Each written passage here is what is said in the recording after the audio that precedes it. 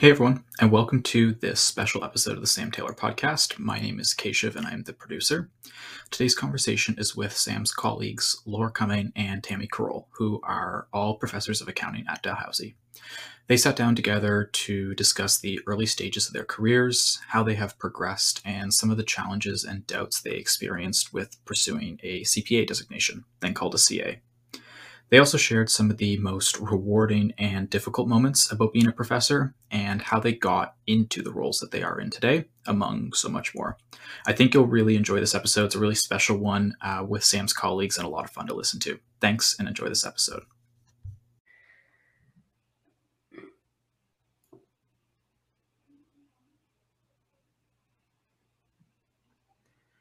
Hello and welcome everybody.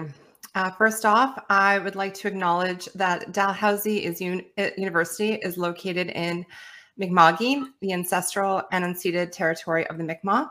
We are all treaty people. So welcome. My name is Sam Taylor and I'm delighted to introduce to you Tammy Crowell. Crowell, rock and roll Crowell. She is a CPA CA, and I'm really wondering, Tammy, what was your path to becoming a designated accountant? Hi, Sam. So I did my then CA with KPMG about a year after the merger, and it was a really exciting time at that point in time. We just moved into new offices. It was super fun. Everything was booming. So I was in KPMG Halifax office in assurance. And I did my 2 years then. Back then we did 2 years and then we wrote after that. And what was really exciting then is that the day you passed, you were a designated CA. So we didn't have to wait. Yeah. That is really exciting. Yeah. I did not know that. So was it because the months were counted way beforehand, or that was just kind of like, hey, the big thing is that you wrote and passed the UFE? So back then it was more streamlined. You had to do pretty much, unless you did an Ontario graduate program, you had 2 years or 24 months of hard time, I guess. And then you wrote and you found out in December. So at that point, for most people, their time would have been in and they were designated then. Oh, fabulous. Yeah. And I would agree that definitely way more different permutations and combinations and options to get to a similar path, which is both great, but also can be really confusing. And a number of our podcasts have actually been centered around into the different paths and the different options and the different timing. So that is fabulous. I'm going to ask the same question. What was your path to becoming a designated accountant to our other guest, Laura Cumming, the person that I did not screw up her last name? By the way, there was much practice beforehand about this, and I will never, ever, ever get it wrong ever again. Rock and roll, Tammy Crowell. So with that being said, Laura, same question to you. You were a CPA CA. What was your path in getting there?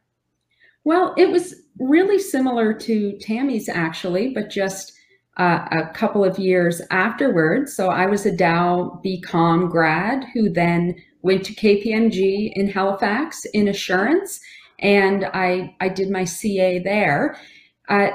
Somewhere between Tammy and I, it went up to 30 months. I actually didn't realize it was 24, but I had, after I received my designation or after I passed the UFE, I had 6 more months at KPMG, another busy season before I exited KPMG. Not that it wasn't a fabulous experience, but 30 days on the nose is when I ended my time there. Wow, we have a lot more in common than I really realized there, because I did 30 months and 2 weeks. So that was my time, sir. That's just 2 more weeks than I did. I don't know. I had a little bit of a nudge because I wanted to put in my time before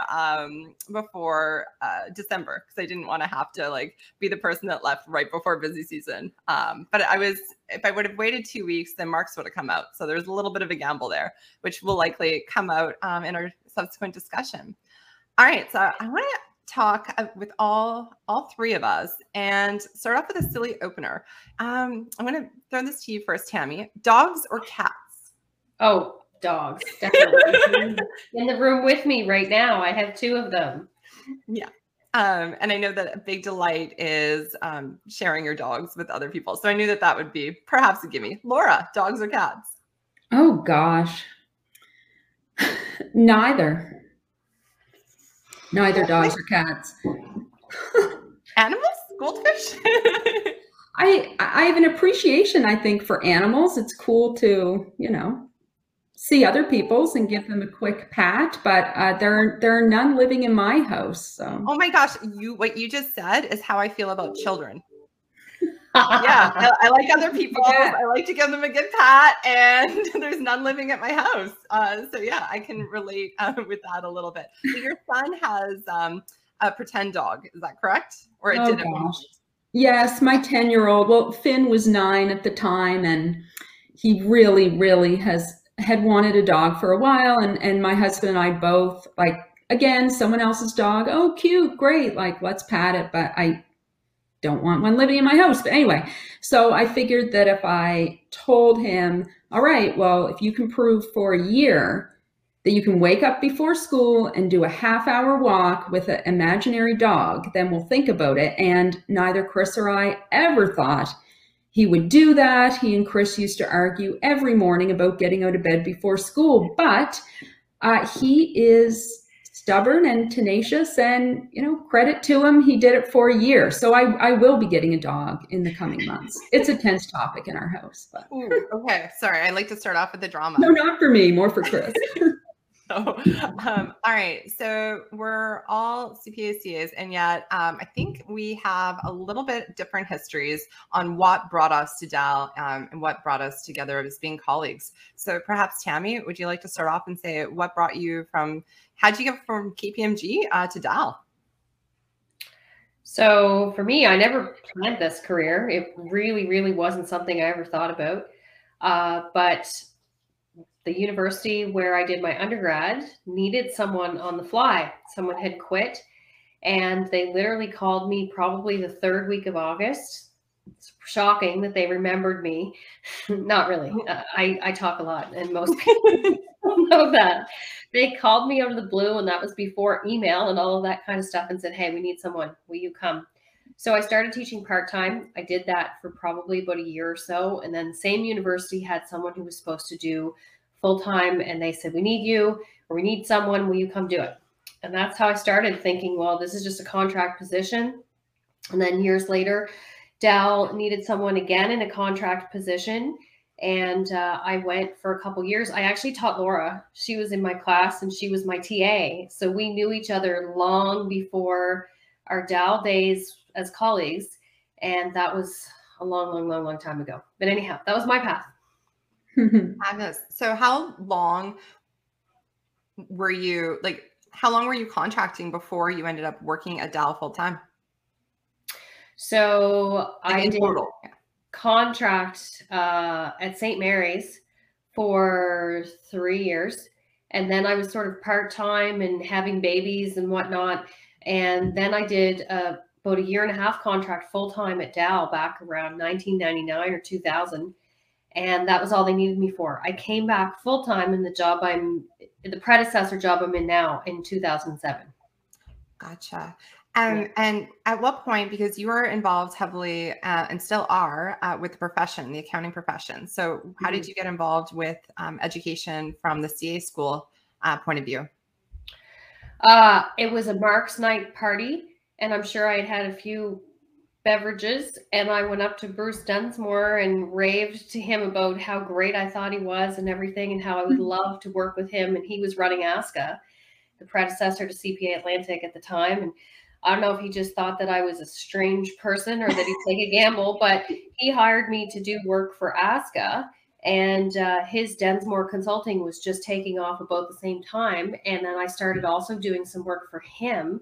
And then it just kind of grew from there. So one of the reasons why I kind of point out all of this is that oftentimes people see where we're at right now or see where you're at, and they think it's a very linear path, or that you do one thing and it led to the other. But really, you did several things at several times and led a life, and built a family, and grew your children and raised children. So it was a compilation of a lot of things. Laura, same question to you. What brought you to Dal as a prof? Oh my gosh, definitely not a linear path. Um, I left KPMG with no other plans. And as time went on, and I thought maybe something would magically come to me, like, oh, you'll figure it out if you're not working and you have time to think about it. But it just gave me a lot of time to think about, oh my gosh, what are you doing? So eventually I got to the point, well, I have to try something. And when I was in university and high school, I used to like teach aerobics and teach swimming lessons and do day camps. And I thought, well, I like teaching. And I figured I'd never get a position in a university without a PhD. So I moved to Maine and I did a Bachelor of Education, thinking that I'd teach in the public school system. And then I came back to Halifax and I started substitute teaching, which is an interesting experience. I was in a lot of different grades and a lot of different communities. Yeah, interesting.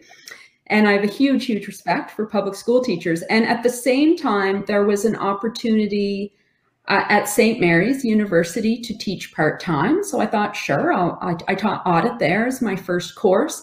And side note, when did it go from Bruce Densmore to Dan at ASCA, Tammy? I didn't know Bruce was ever in charge. Bruce, maybe I said that wrong. Bruce wasn't in charge of ASCA. He was in charge of what was then UP Prep.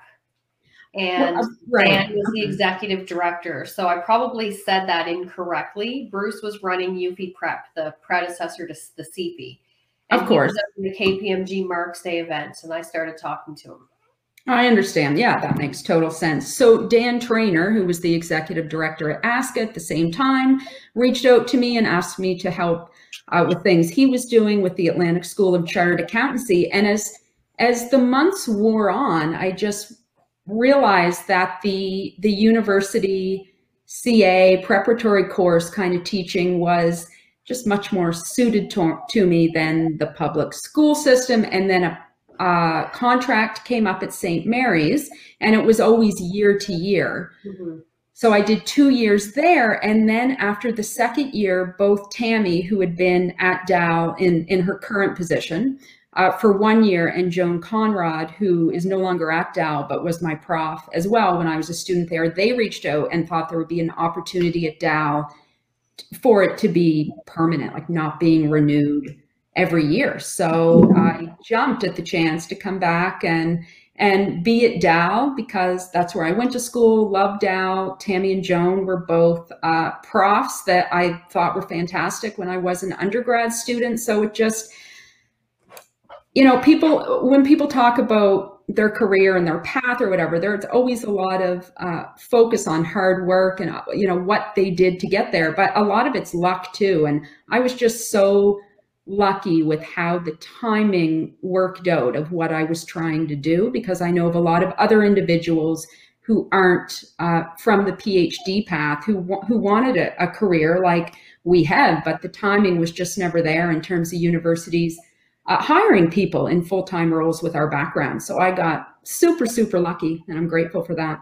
I'm going to push back a little bit. I'm going to say not luck. Not that you're wrong, but you're wrong. It's fortunate, right? You have the skills. You both have tremendous skills as educators, both care, and you put yourselves in really good positions. And you had multiple streams of income, multiple streams of skills, working with the profession. Literally, Laura, you have skills that you can teach anybody from probably preschool up until 72 in the profession. So you have you both have a really broad skill base, broad and deep. And then an opportunity came up that matched it. That was a fortunate opportunity.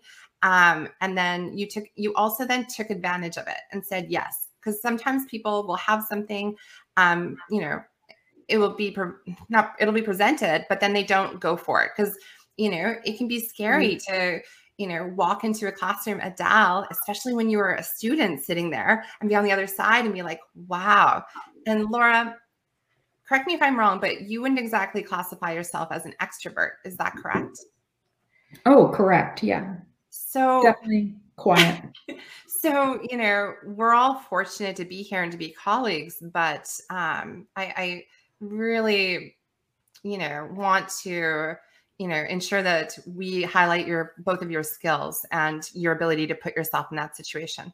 But I will admit that there's a lot of different things that had to play out in order for us to all be colleagues and all be sitting here today. And so similar to the both of you, I worked in professional education prior to coming here, and an opportunity opened up that, was very fortunate with the timing as well. And Laura, what I like that you highlighted is that many people do want to be in our roles. Many people want to be in our colleagues' roles, right? There are not a lot of academic jobs, PhD or PhD qualified or professionally qualified roles. So we are speaking from an area of privilege, and part of this talk is to tell people about how we got here, perhaps give them some insights as to what we do, what we aim to do, what we sometimes aim to do and are still working towards doing, but also not trying to sugarcoat it and be like, oh, there's a dime a dozen of these, or I did this because of only my hard work, or there wasn't a team full of people survive. Like, we want to be transparent about that. Definitely. There are many factors. Yeah. So, and one of those factors are that even though your tremendous history and skills and ability, you still came on and were renewed contracts every 3 years, which is something I don't think people realized. And both of you had a series of renewable contracts. And then after you had proven yourself for years and years and years, another opportunity came up, and then you became full-time permanent faculty, correct? Mm-hmm. Correct. And then over the last few years, you both have risen into the ranks to not only have your full-time faculty roles as senior instructor, but you're now both university teaching fellows, which is parallel to full professor at a university. So I just want to take this moment to acknowledge that tremendous, tremendous accomplishment to each of you. Thank you. Yeah, thanks. Laura's probably like, I hate this, Mark. Like, what are we doing? Okay. So that's how we all got to eventually know each other. I started working here in 2018 and was, just blown away by the depth of our colleagues. So what I'd like to go into now is really, for me, what was kind of a pivotal moment in our relationship and our kind of getting to know each other a bit more. And that was, in my opinion, the COVID-19 shutdowns. Would you say that's accurate? Yeah, it was a lot. Yeah. So it was a lot. And unfortunately, we're recording this on December 16th of 2021, where our final exams were just moved online. So, who knows what the future will hold. But one thing I am grateful for is that I don't have to figure it out by myself. So Tammy, not that any of us would wish for COVID-19 shutdowns or anything like that, but were there any glimmers or good things that came from that shutdown from March 2020 to present, in your opinion?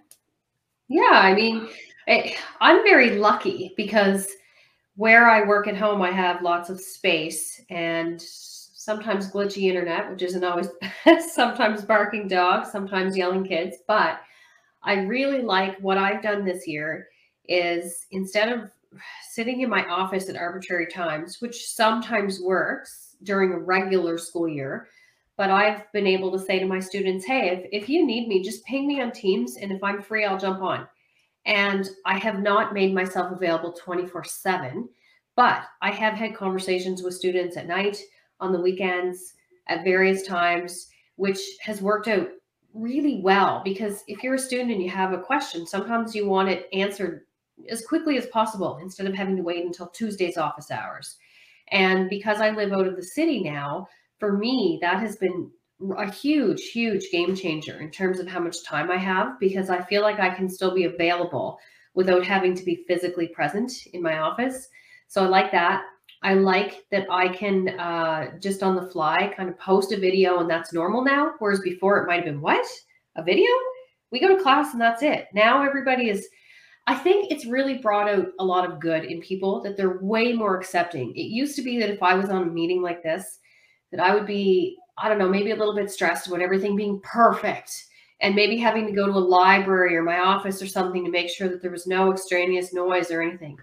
Now it's the norm if a kid walks in or whatever. And we're all trying our very best here to be as quiet and professional and everything. But if something happens, something happens. And people are way more accepting of that now, I think, which is really good. Completely. Yeah. Laura, how about yourself? Any things that stick out to you as being kind of good things or glimmers of awesomeness from March 2020 to now? Well, Tammy said it really well, and there's not much that I have to add to that. I will say that there were certain, I always would have done videos, but in terms of the need to use additional technology, I've learned a lot over the past 18 months, things that before I would think, oh, it would be good if I knew how to do that in Brightspace, or if I knew how to use this tool, but it just never made its way up to the top of the to-do list. But you were forced to do it during COVID, which felt a bit stressful, yet at the same time, now I just have a broader range of things that I'm able to do in a face-to-face classroom or a remote classroom. So that's nice. Yeah, absolutely. Well, I am not intentionally trying to kiss your butts, but my biggest thing from this is really getting to know and be supported and accept being supported by the two of you. Right. So we each, when I came in, I definitely, I was an experienced educator, but it was also my first time teaching in a university setting. So I was grateful that each of you opened your classrooms and I could observe a class before starting teaching the students myself. I knew that you were always there and available, but it's a different dynamic when you're not new. So you feel like there's an expectation to know things, and perhaps you do know things, and perhaps you do have your own opinions. But definitely the pandemic was an opportunity for me to collaborate and open up and be more vulnerable with each of you. And you both stepped up, and I am so, so grateful for that, because it's just made my time and I think teaching practice that much better. And yeah, just funner. Like, it's nice to, hop on a group chat and share a text about something that's related or unrelated to what we do. And it's just been something that I've really valued. Thanks, Sam. And like this, could you imagine, not to put you on the spots, but could you imagine doing this back in I don't know, June of 2018? Probably not. Just because it wasn't the norm then, now it is more so. Yeah, it wasn't the norm. And yeah, it would probably be in my opinion, I would be like a little bit stiffer. Like now I feel like I can ask you all anything. I feel like you trust that, it will, it'll flow and it'll be relatable and we'll just have a chit chat. So in your opinion, Laura, COVID, in-person teaching, on virtual, all these other things, what is just in general the best part of our job as DAL profs, DAL instructors? Oh, the students.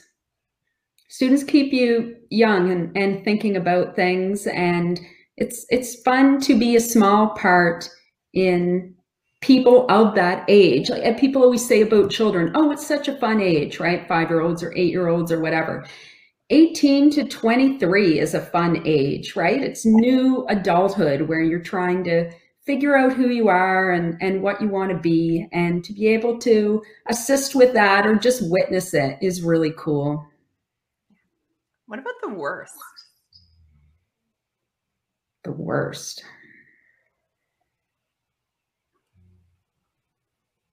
Loop back to me on the worst. No, absolutely. Tammy. Sorry, Tammy, if you're not ready for that question either. No. I am asking the hard questions. Tammy, what in your opinion is the best? The best for me, I echo what Laura said, absolutely. But the best for me is that without fail, there is not more than a couple weeks ever in my last, 10, 15 years that goes by that I'm not hearing from some student about what they're doing now, thanking all of us for being a part of it. Or, recently on results day, hearing from students who, oh, thank you so much to all the DAO profs that were part of this, really appreciate it. Or even just, I have former students who will say, hey, I'm going to be in town. Would you like to get together for a coffee? Or if I would go to teach in Toronto or something, students getting 5 or 6 of them together and we'd all go out for dinner. And I would just think, I am so lucky to be part of this. That is just so awesome that I'm constantly getting this affirmation that I'm making a difference. And look, it's not all roses and sunshine. Every day isn't like that. I also have had some negative experiences of students who haven't all been as lovely with their comments, but that's fine too. You know, you can't win them all. But I feel like I'm making a difference. I feel like, what is that? Pavlov's 5 hierarchies. I'm going way back now. Way back.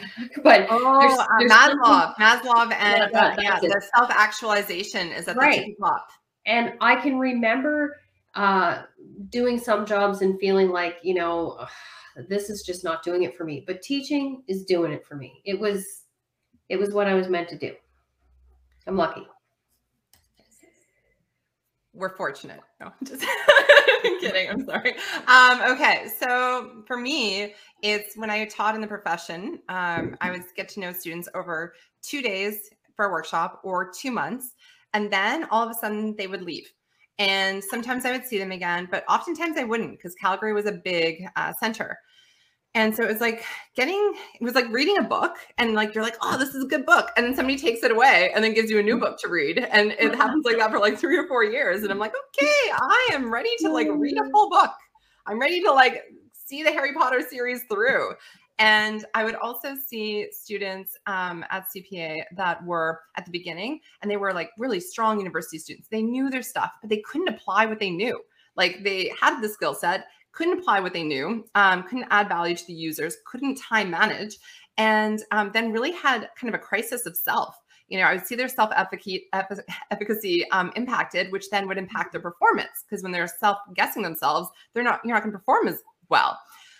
So my whole thing was really, I wanted to make a difference by helping to bridge that gap. So it wasn't university CPA or perceived, because we all know that it isn't necessarily, but perception, and try to contribute to this. And one of the things that I love about us at Dal is not only do we coordinate being 4th-year profs amongst ourselves to make sure that we're not throwing in tax final or tax midterm and audit midterm and an IFA midterm all on the same like day or week. Like, we talk, we communicate. We often, you know, Laura and Tammy, you guys have done crossover cases. Tammy and I have done a few different crossover cases. So we get to work together and integrate and support.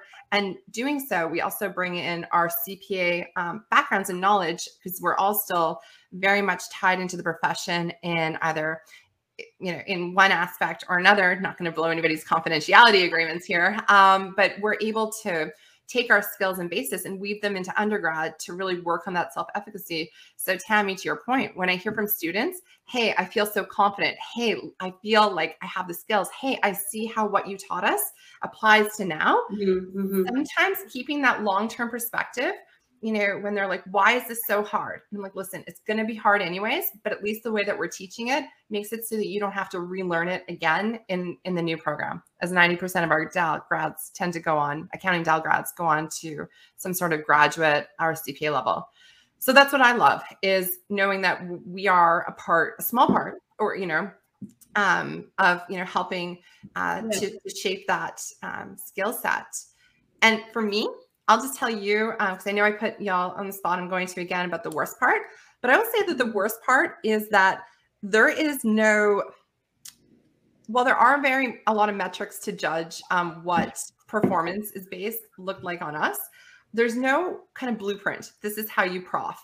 Oftentimes students don't know. Did you know that students came up to me and they're like, until you told us that you have to go to meetings, I just thought that all you did was prepare our classes and teach our classes. And I'm like, whew, that is the best part. That is why I do this. And I'm like, but there's all these other things that I have to do in order to have the privilege to be here. So I started telling them about all the service commitments, about all the meetings, and that our job is really 60% teaching, which has felt, you know, at times during COVID slightly, but, and then 20% to do with the profession, and 20% meetings and service and other committee requirements. And they were shocked. So for me, the toughest part, the worst part of the job is that, you know, you're balancing all these things, and that there's no blueprint to balance, and that, you know, you're never quite certain, am I doing everything that I can be doing? Am I doing everything I should be doing? Am I doing, you know, what is like the end? What is the goal? And that uncertainty is something that I've definitely been more affirmed with, saying, hey, I know that Laura and Tammy will let me know if I'm falling short. And on top of it, they'll also tell me when I'm doing a good job. And that's really nice to know.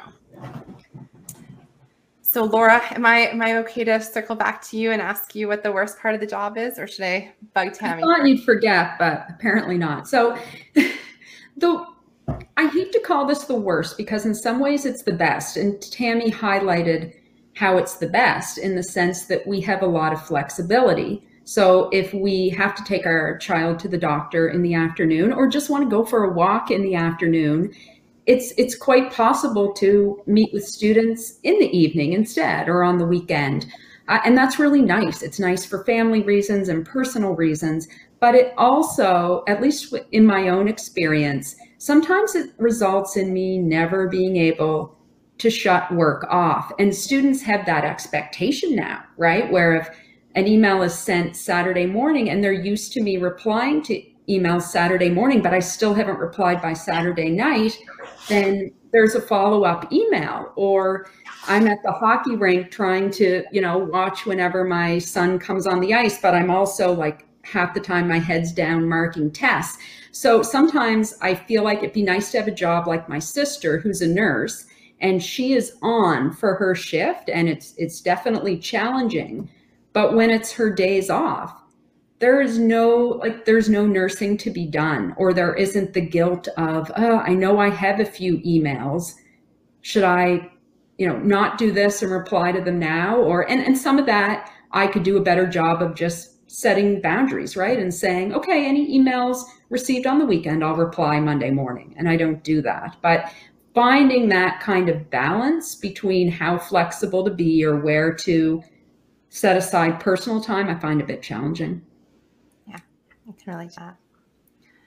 Tammy, I'm going to shuffle the hard question onto you. What's the worst part of our gig? Yeah, you know what? That's really true. And before I was a prof, I probably would have thought the same as what you said, students have said to you, Sam.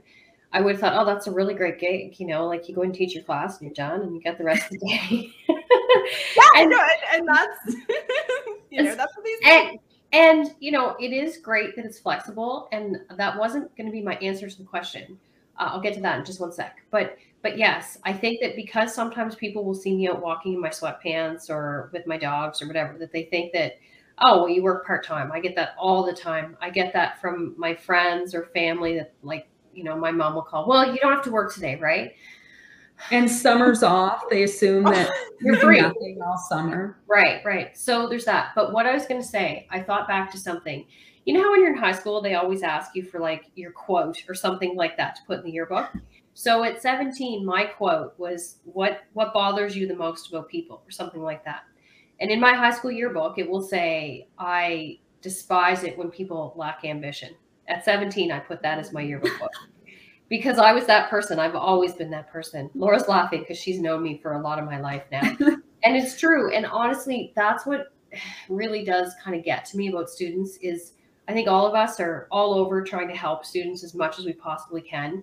But for me, one of the hard parts of the job is when a student isn't trying and then they're looking for something at the end of the term. And that might tie into your last question too, Sam. I know you were going to ask some questions about advice to CPAs and all that. And it's just, put your best foot forward because now it's starting to count. It might not have counted when you were 8 or 9. You could pull the I'm a kid, but try your best, or at least don't not try your best and then put it on somebody else that it somehow becomes their problem. We've talked a little bit about this end of term. We always see this with students, and that's probably what I spend time thinking about, laying awake at night thinking, oh, this person may not pass or may not do well. But then I stop and say, but whose fault is that? Right? So that's what keeps me awake at night. Yeah, that is so relatable. Sometimes when I remember, I start my classes with saying, hey, welcome. I'm pretty friendly and outgoing, or, that's what I like to think of myself. And then I say, after the preamble, I'm like, okay. And, just to let you know that nobody, I don't fail anybody here. I don't fail anybody. And they get all excited because they hear it's a hard course. And then I'm like, people fail themselves and I hold them accountable for those failures. And then the mood, then shit turns real really quickly, because that is part of it. We can joke, we can have fun, we can work hard.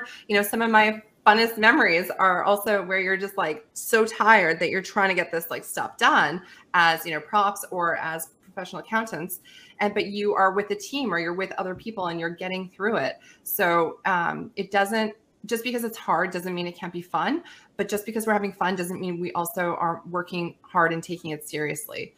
And so, it does suck at the end of the term when you're sitting back and you're looking at these results and you're like, students have, in order for our degree to be worth something, to communicate something, to have the skill set for students, they need to meet those measurable objectives. And so I agree that it can break your heart, right? I think we've said that offline, that, this can be one of those jobs where, you can't really turn off caring.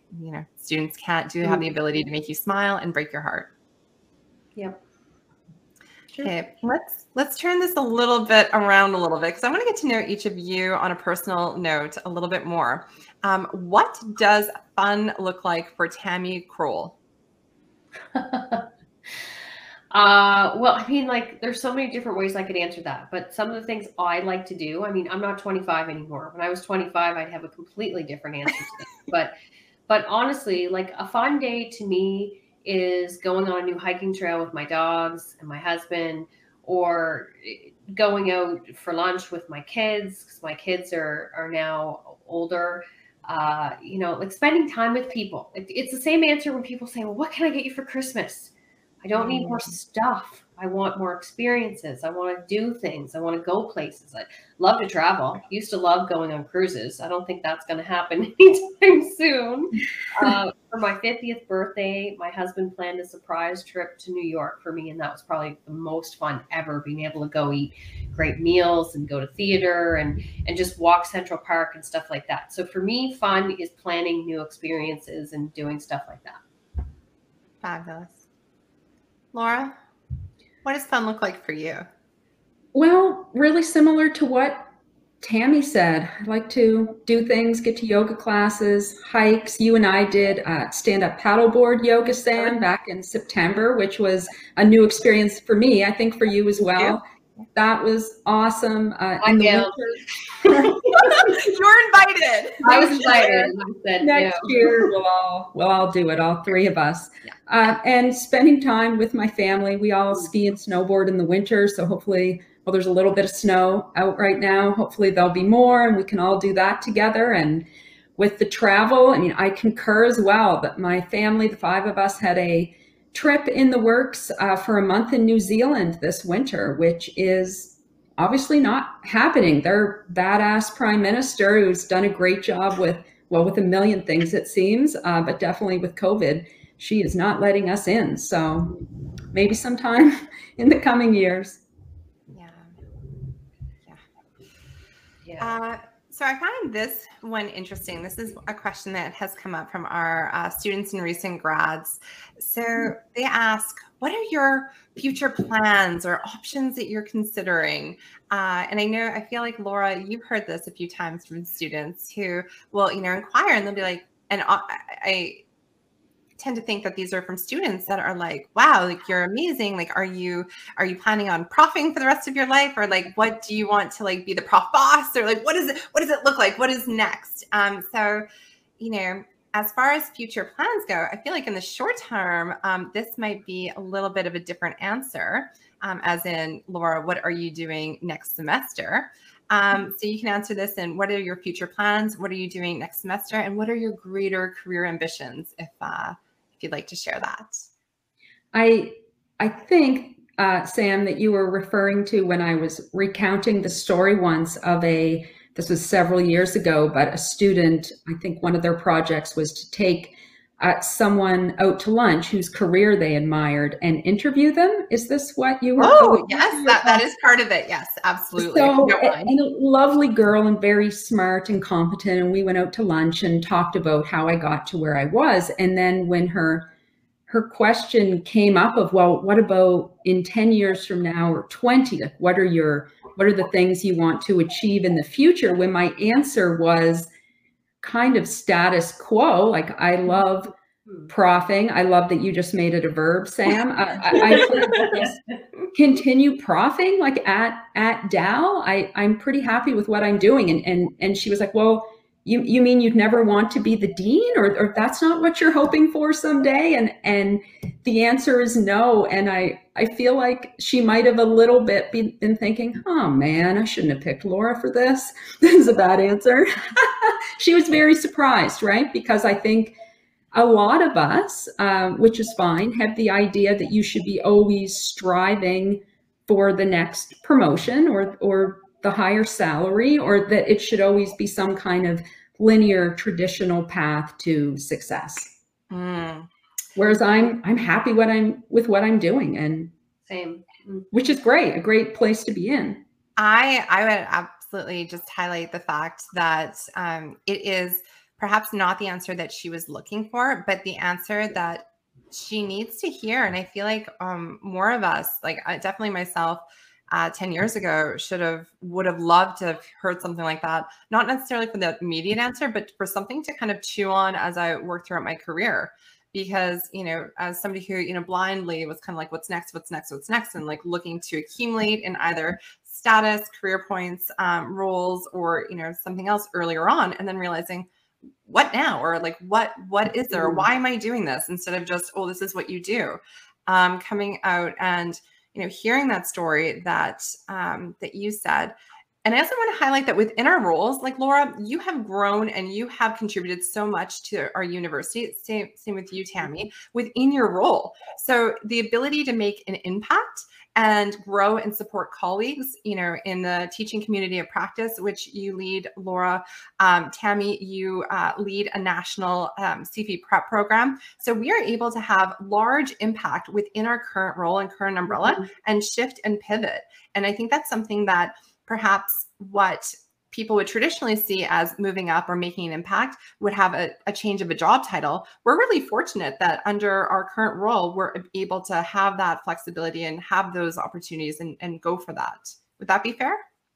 Yeah. And I mean, just to add to that, I'm at the stage in my career now. I think that being over 50 is pretty empowering, because I can step back and say, titles don't mean anything anymore. Like, to me, I'm on the other side of my career now, which isn't to say that I don't care about things or don't want more and don't want to do better. I do.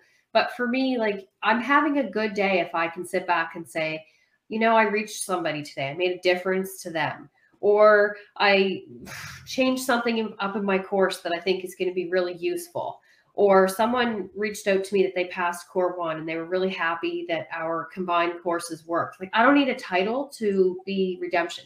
That just doesn't matter to me at all anymore. Yeah. Love it. And Laura, the other reason I was asking you about that is because I wanted it to come out that next semester you are taking a sabbatical, which is lovely and not something, because we are in a very unique kind of roles. Only not a handful of universities. It's becoming more and more prevalent with the AACSB standards, recognizing the need and encouraging universities to have both professoriate stream PhD qualified candidates, but also, people that have lived and worked in the accounting profession that we're training our Dal accounting grads to go towards.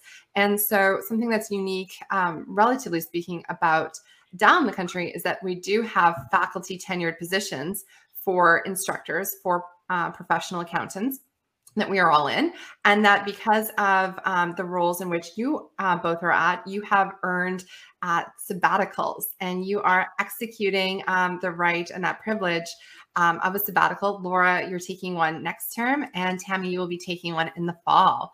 Mm-hmm. So I just really want to celebrate that, because I know that I definitely don't take enough time to acknowledge like cool things and share necessarily, because it feels somewhat self-congratulatory, but like what an awesome accomplishment. And because you're going to be able to take some time to sit back and focus on projects which add value to not only your own teaching practices, but also enrich in my teaching practice and the teaching practices of our colleagues at Dal. So that's really exciting. Thanks. It is exciting, definitely. Thank you, Sam. So, okay, this is a popular question from students. Do you? And I'm gonna throw it out there and then throw it to one of you. But do you regret completing your CPA or CA at the time? Tammy, do you regret completing your CPA CA? No, I mean, that's such an easy answer. I never planned to do my CA back then. I was headed to law school. That's what I wanted to do. And I wrote the LSAT. Accounting was completely plan B for me. Never, ever thought that I would do this. And it just opened up so many doors. There's so many things that you can do with it. And I think that maybe students in high school or younger pre-professionals don't really get that. I think that there might be a misconception about what accountants do. And it's really opened up so many doors for me. And most of my friends who are my vintage, they don't do debits and credits. And I think that that's a necessary evil to get to the more exciting, interesting jobs. So, anyone who's thinking about accounting as a career needs to understand that it's like learning to walk. You can't run and hike and explore until you know how to walk. And, that's what intro is all about. So I'm really happy I did my CA. It's really, really been great for me. How about you, Laura? Well, it's a path that led me to a place in my career that I'm thrilled about. So from my 2021 perspective, absolutely not.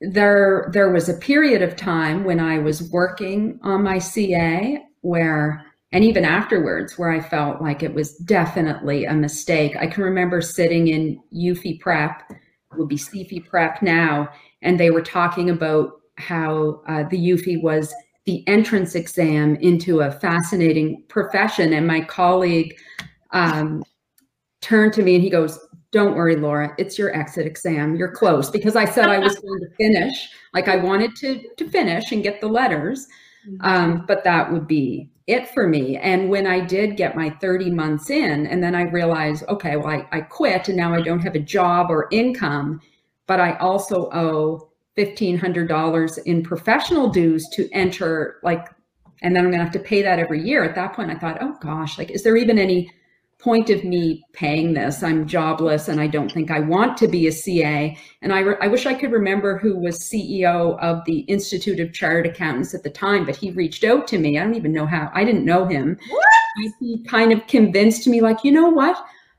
I think that you might take some time and you may come back around. So I'm going to waive this for you. I think it was for a year, and let's get in touch in a year. And Wow. he was right. Anyway, so for a long period of time, yes, total regret, but it worked out. Yay. Yeah. And I think that's something that's super important to share, is that it's like, just because we love where we're at right now and are grateful and thankful that it's not all smooth sailing. There was one Saturday night that I recall back, and sometimes I feel guilt, or I used to feel guilt being a prof, training people towards possibly being, future CPAs, because I remember but then I feel more solid in it because of this, because of just radical transparency throughout. So if there's an opportunity in class to, where a student asks me, what is articling really like, or what was it for you? I can say, there's been a Saturday night where, I received some news. There was perhaps some poor communication, and I'm the junior sitting in the cubicle, crying her eyes out for an hour and a half at 8:30 on a Saturday night, and then kind of laughing because I have to keep working because I can't leave until this work is done. And I'm receiving some really bad news, and, and realizing, okay, what can I take from this moment? I will never make somebody feel like this again. And then wrestling with that guilt of, am I putting students to be in a destiny like that? And the thing is, I would have still gone through and done all of it again, even during it, even not knowing what it would lead to. And even if somebody would have told me. So, but what would have been cool is if somebody would have told me and I would have had, an experience, or I would have had some tools to better equip with some sort of feedback that was received, knowing that you're not alone, knowing that, as a junior on a job, you cannot blow the budget so bad that you ruin it for everybody. You're a junior. Your job is to show up, have a good attitude, and do your best. That is our job really generally in life, but definitely as a junior. If your audit is blown up because of the junior, then you had some shitty planning and some shitty leadership along the way. And to make a junior feel bad about that is not a reflecting on the junior. So being able to provide context to this and saying, you know what, full transparency, they're not all going to be easy days. I think it's worth it. If you think it's worth it, then go for it, and surround yourself with people and opportunities that can make each day a little bit better. And, you know, just as many bad days, there are also good days. But like you, Laura, I finished up my CA at the time, not thinking I was going to use it, and then having some small opportunities and finding the empowerment through that designation, and really making it something for myself. So sometimes it takes time. It's not all sunshines and rainbows, right? Yep. All right. Well said. Thank you. Circling back to what Tammy alluded to that I was very curious about before, about having advice for current DAL accounting majors. And right now we are in between third and fourth year. So we will be having a new batch of third years coming in, doing cost accounting, doing intermediate financial accounting 1. Tammy, what advice would you have for current DAL accounting majors, either in their third or fourth year, or perhaps aspiring DAL accounting majors? I think I started to talk about it a little bit earlier, and for me, it's making sure that what you do from here on out, that you're doing the best at, and that you're thinking carefully about how you conduct yourself, because, you know, you're going to see all of us. Halifax is a small community. There could be fellow students that might be your employer someday. You never know. So I just think that it's important to always be positive, to be professional, to be thinking ahead about how your actions now could affect you later. And, you know, I think there's something we put in our various course outlines that says something like, we understand if you need to prioritize something else and you miss a class, that's okay. That's life. I mean, hey, if I don't get to something now, I have to do it later, or I have to figure it out. That's all fine. But that becomes something that you have to figure out. It doesn't then become someone else's issue. So just being more aware of how your actions today could impact the perception that others have of you, and making sure that you are acting as a pre-professional. Fabulous, pre-professional. Yeah. Laura, same question to you. What advice would you have for current or aspiring DAL accounting majors? I agree with what Tammy said completely. As a specific example of that, I regularly receive emails to questions that are very clearly answered in the course outline, or technical questions that are very explicitly stated in the notes that I gave them. I love student questions, but there should be a little bit of effort to find the answer, or you know, be responsible for the content and what we're sharing with you before everything is just immediately email Laura. And that carries forward, right? When they're in the workplace, I really hope that we graduate students who read the partner's email in detail before rushing with a question or doing something that contradicts that. I saw a funny story that kind of relates to what we're talking about. The locker and the $50, right? Yes, Yeah. where in the course outline, and I think it said it was only a 3-page course outline, which isn't, it's way shorter than ours. So in a 3-page course outline, the prof said, first student to this locker, here's the combination, there's a treat for them. And it was a $50 bill. And at the end of the term, the $50 bill was unclaimed. I know of a prof at Dow who she has a song that she wrote called Check the Course Outline, and she plays the guitar. And anyway, whenever a student emails with a question where the answer is explicitly stated in the course outline, she sends them the link to that YouTube video of her singing with her guitar. And I think that's such a light and easy way of reminding them, right, that it's right there for you. Yeah. Yeah. As a follow-up to that, we were fortunate. I believe Tammy, you mentioned a few at the beginning of this that we recently had CP marks. So we have a whole bunch of new CPAs out there. Laura, as a follow-up to your advice to counting majors, what piece of advice would you have to these recently designated CPAs?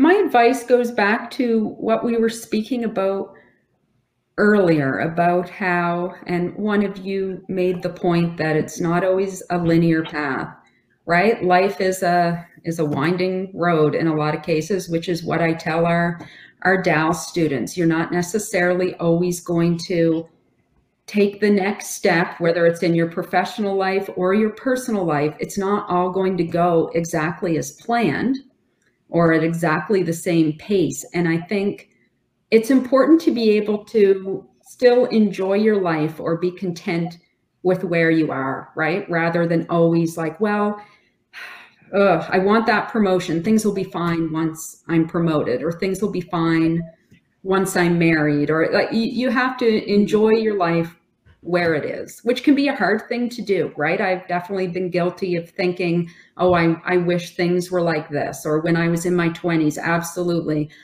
I wish I was in a career that I liked or that I could figure this out.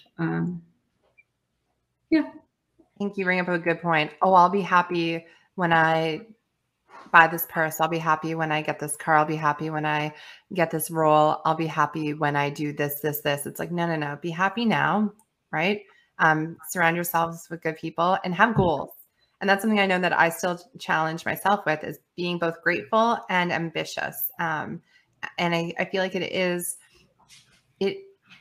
is possible, right? To be both grateful and happy, and to both have things that you're working towards, and knowing that it's okay to have the pull, and it's okay to be completely, to have different types of goals. But the major thing is, if you feel like you'll be happy when X, Y, and Z happens, chances are, from my personal experience, and it sounds like from what you've seen or observed or perhaps felt, that there's no I'll be happy when. It's I'll be happy if I can acknowledge where I'm at now and then work towards, or perhaps just acknowledge where I'm at now. Would that be fair, Laura?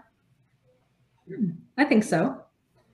How about you, Tammy? What advice would you give to the recently designated CPAs? So I think something that I would say is be memorable in a good way.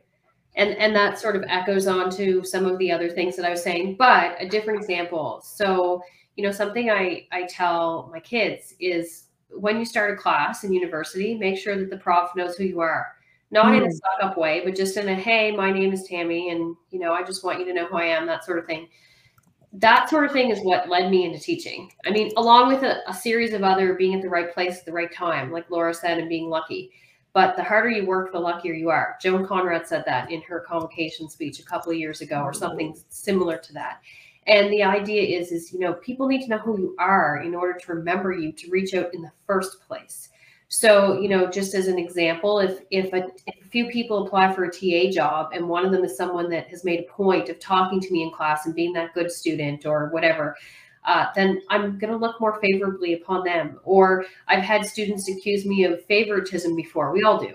And I know it was Joan who said something like, yeah, it's kind of ironic that the students I like the most are the ones that work hard and come to class and show up ready to roll. Like, yeah, of course I'm going to like those students better.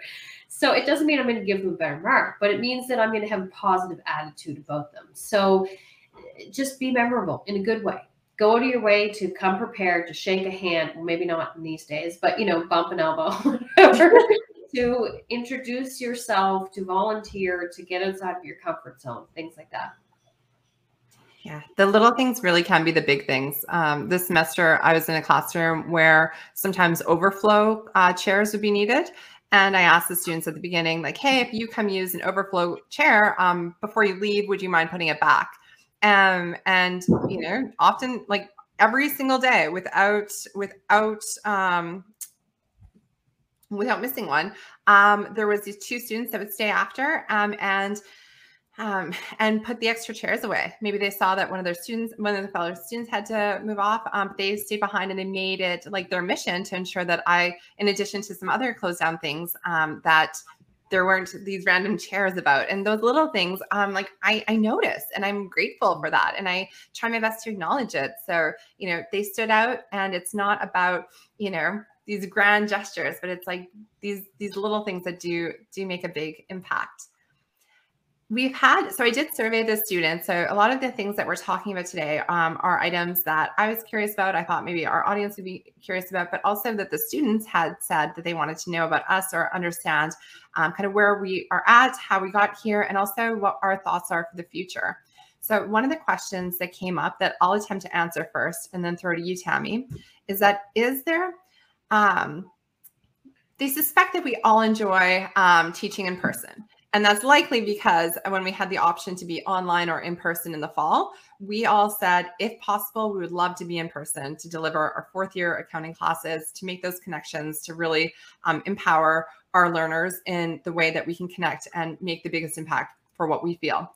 So the student asked us, is there a sustainable hybrid model for classes at Dal going forward and what that could look like? So as a closing question, I would say, I don't know. We're in early days. I know that flexibility is key, and being able to demonstrate resilience is something that I know that I try really hard to do, and hopefully that comes across.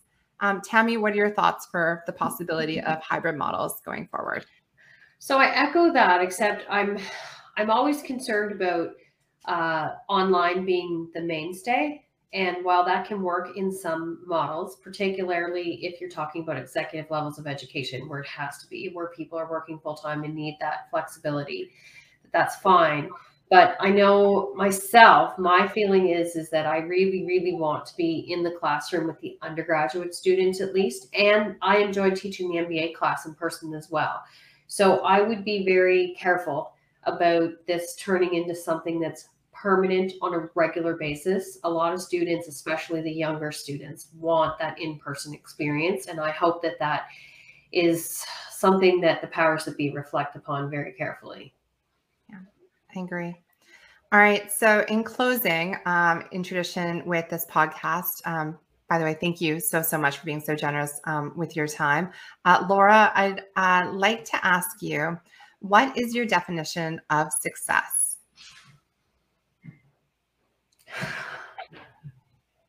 I think you're successful if you're enjoying your life, right? If at the end of most days, you feel like it was a win, like you enjoyed time with someone you care about, your work went okay. It's a pretty simple definition of success. At the risk of crying, my mother-in-law passed away last week, and at the wakes, I got to meet so many people. She was a high school teacher. I met former students, people who she volunteered with at the hospice. I met people who knew my father-in-law, who I never met. He passed away 22 years ago and was also a teacher. And there were people talking about him and telling me about Mr. Brown. And all of the comments were around how my mother and father-in-law made them feel. So if you can make people feel good about themselves. I mean, it left a lot on me last week to think about, for sure. Thank you. I didn't even cry. Jazz hands. Yeah. Yeah, jazz hands. Tammy, how about yourself? How do I follow up with that? I know. Yeah, I mean, just being happy at the end of the day. Like, there's so much surrounding metrics and, what's your title, or how much money do you make, or where do you live, or what fancy car do you drive? And it's so easy to get sucked up in all of that. And I think when I was younger, in my 20s, I cared a lot more about that stuff. I can remember working for KPMG, and back in the day, that's when we wore suits. We wore suits to work. Laura, do you remember pantyhose? I don't think I owned a pair of pantyhose. But we wore pantyhose and heels and suits. And that's great for people who do. I mean, look, no disrespect. If you're rocking that, that's awesome. But, or my kids will say, oh, so-and-so drives this car. How can we have our crappy old Tucson that's 5 years old? It's because I don't care. I don't care. That doesn't matter at all to me anymore. It's like Laura said, you know, like I'm happy in my life. I'm happy with my kids and my husband and my amazing fur babies. One of them's getting a little anxious here to get out. And exercising and being healthy and making a bit of a difference some days. Like those are the things that matter, not stuff. I can't think of a better way to end this than that. I think a wonderful goal, something I aspire to do in life, is to do cool shit with fun people. And you ladies are part of that journey. And I'm so, so, so, so grateful. And as a bigger part of all of this, thank you for embarking on this journey, this podcast, as well as a small part of our journey together. This is our first time recording with Dalhousie University, and I just want to give a big acknowledgement to Lori, Mallory, and Nicole, who are working at this behind the scenes, and to Keshav, who will do our intro. We are surrounded by amazing humans, and I just know that there's a lot of gratitude and a lot of moments that I'm really happy to have. So thank you, ladies, for coming out. Thank you, everybody, for being here. Thank you for Sam. having us. Thanks, everybody.